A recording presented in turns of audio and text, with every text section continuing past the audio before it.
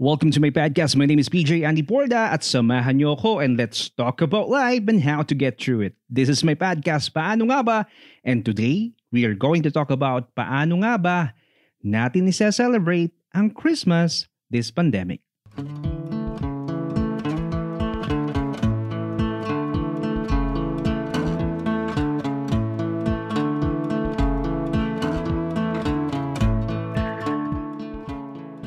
Sa ating mga Pinoy, basta pumasok na ang Burr months or starting September pa lang, nasa Christmas mood na ang buong bansa.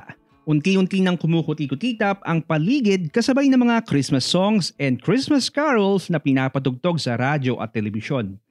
Excited na tayong lahat sa mga kaganapan at kabisihang mangyayari habang palapit ng palapit ang Kapaskuhan. Mga family reunions, kaliwat ka ng Christmas parties, get-together ng mga magbabarkada or magkakaeskwela. Pagsundo sa ating mga kapamilya at kamag-anak na galing abroad.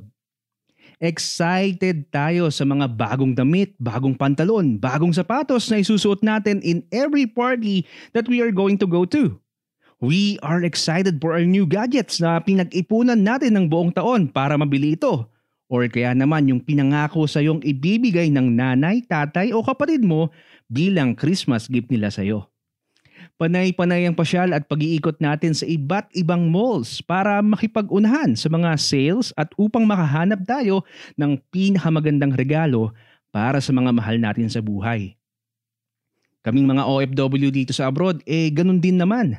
Suki sa lahat ng mga grocery at shopping malls na may sale para mapuno kaagad yung mga balikbayan boxes at umabot ito bago dumating ang Pasko dyan sa Pinas. Malayo pa ang Pasko pero kumpleto na yung order natin ng mga masasarap na pagkain para sa mga ihahanda natin sa Noche Buena. Excited na tayong matanggap ang mga Christmas bonus at 13-month pay para ipapalit ng mga bago at malulutong na pera para ibigay bilang aginaldo sa mga inaanak at mga mamamasko. But this Christmas is totally different. It is something we haven't experienced in our lifetime. So, paano nga ba natin isa-celebrate ang Christmas this pandemic? Lahat tayo apektado ng pandemyang ito. Bata ka man or matanda, nag-aaral or naghahanap buhay, nasa Pinas ka man or nasa abroad, mahirap, may kaya or mayaman, empleyado or may sariling negosyo.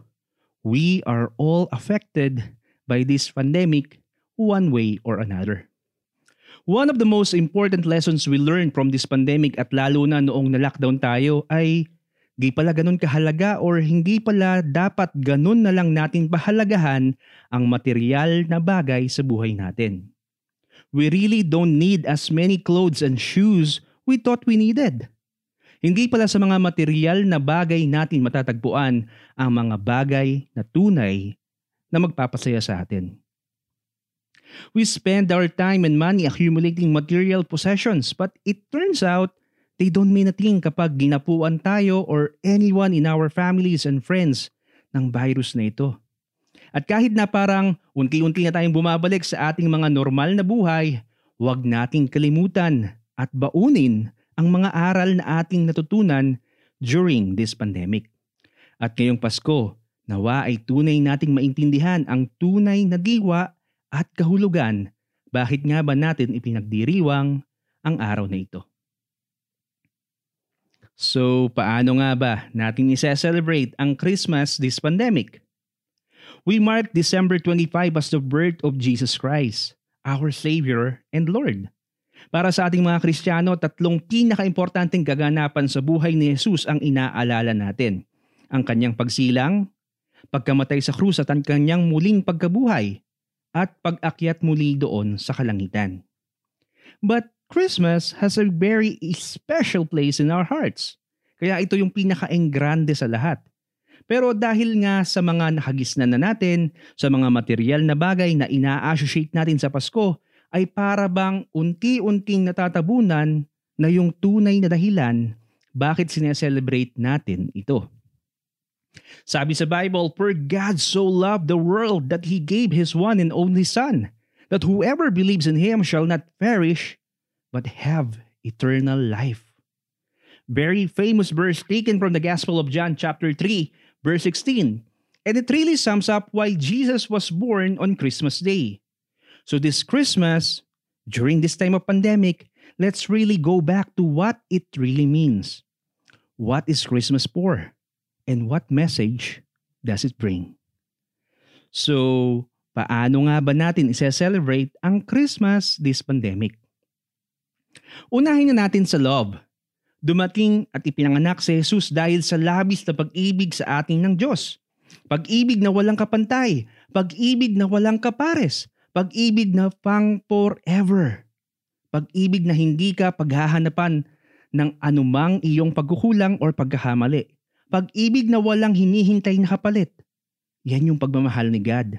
Yung kahit di pa man natin alam kung ano yung love. Love na niya tayo. We love because He first loved us. Pag-ibig, love. I-celebrate natin ang Christmas this pandemic na punong-puno ng pag-ibig. Pag-ibig unang-una na para sa Diyos, pangalawa sa ating kapwa. Hindi man natin maiparamdam ang pagmamahal natin sa kanila through material things ngayong darating na Pasko, marami pang paraan para maparamdam at masabi natin ito sa kanila. Yung sa kahit simpleng message through Facebook or email.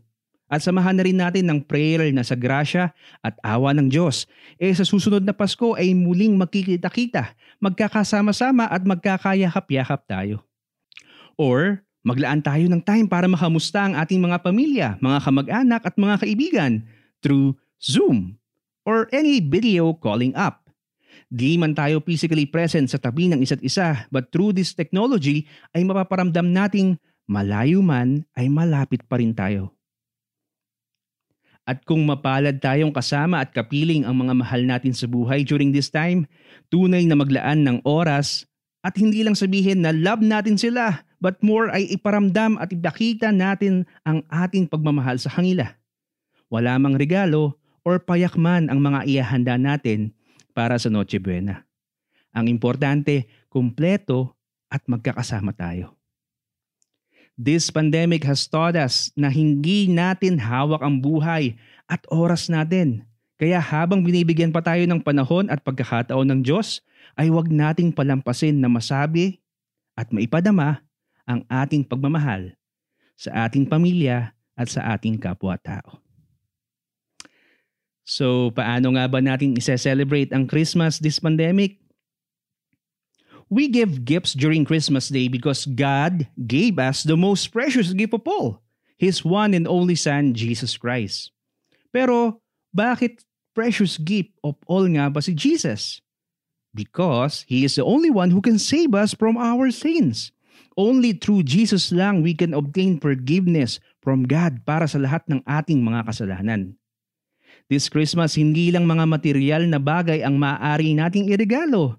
Gaya nga ng sinasabi natin kanina. Mayroon siguro tayong mga nakaalitan ngayong taon or matagal ng panahon ang mga nakalilipas. May mga tao siguro tayong hanggang ngayon ay di pa rin natin pinapansin o kinikibo dahil sa mga hindi natin pagkakaunawaan. This Christmas, bakit hindi iyon ang iregalo mo sa kanila? Ang matagpuan sa iyong puso ang pagpapatawad kahit sa tingin pa natin ay hindi naman nila deserve ito. At hindi man lang sila ang gumagawa ng paraan para magkaayos kayo sa inyong alitan or tampuhan. Tandaan natin, hindi pa man tayo humihingi ng patawad sa Diyos sa mga bagay na nagawa natin laban sa Kanya. He demonstrates His love and forgiveness sa ating lahat. Again, through Jesus Christ. Kaya huwag mo nang hintayin pa na sila ang humingi ng tawad sa iyo. Be the bigger person.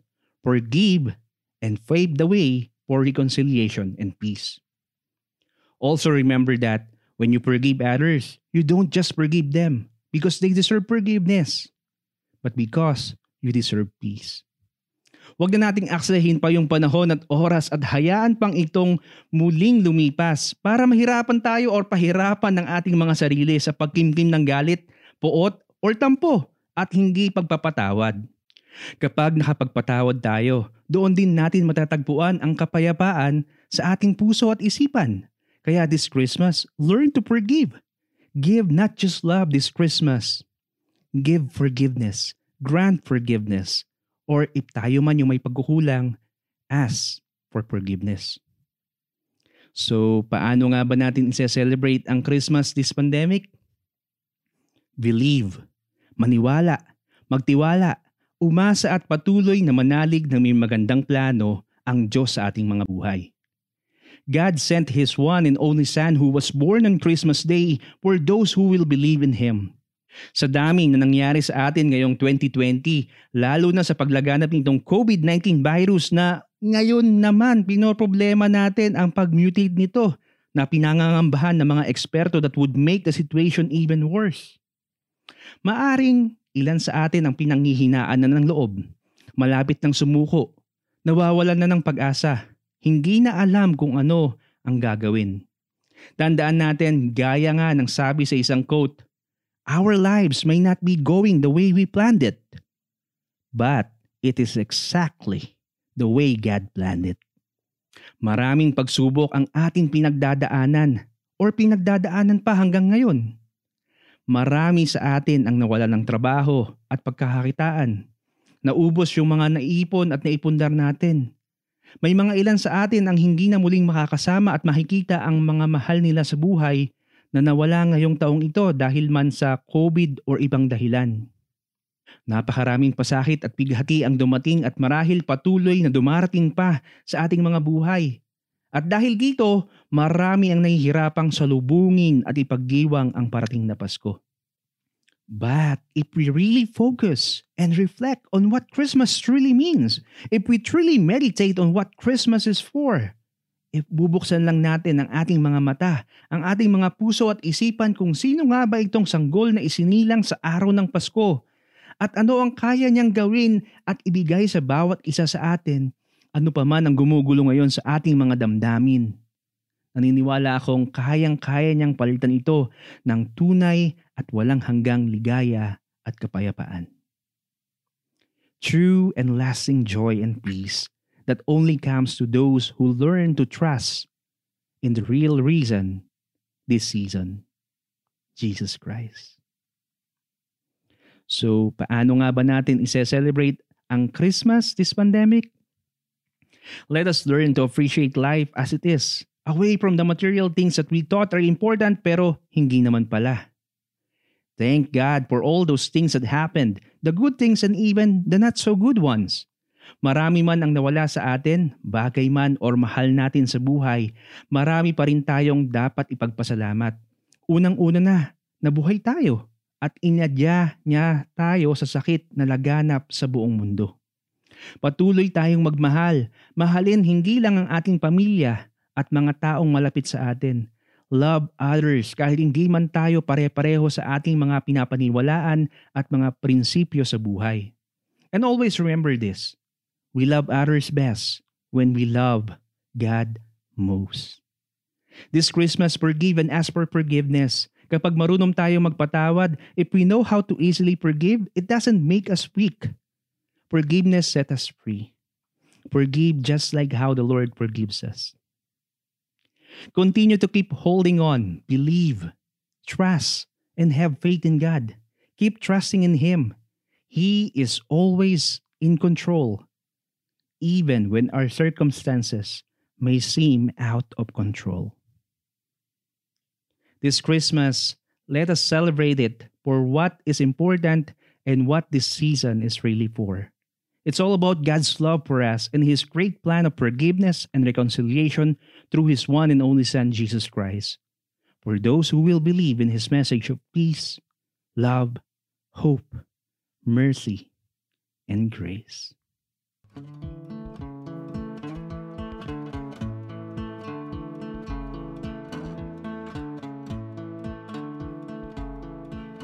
Salamat for joining my podcast. I hope you learned something and I hope you enjoy listening to it. Let me know your thoughts and I hope to see you again in our next episode. So this is Paano Nga Ba with PJ Andy Porda, signing off and saying God bless us all. At isang taos-pusong pagbati po mula sa aming buong pamilya ng isang maligayang pagdiriwang ng kapanganakan ng ating Diyos at tagapagligtas na si Jesucristo ngayong araw ng Pasko.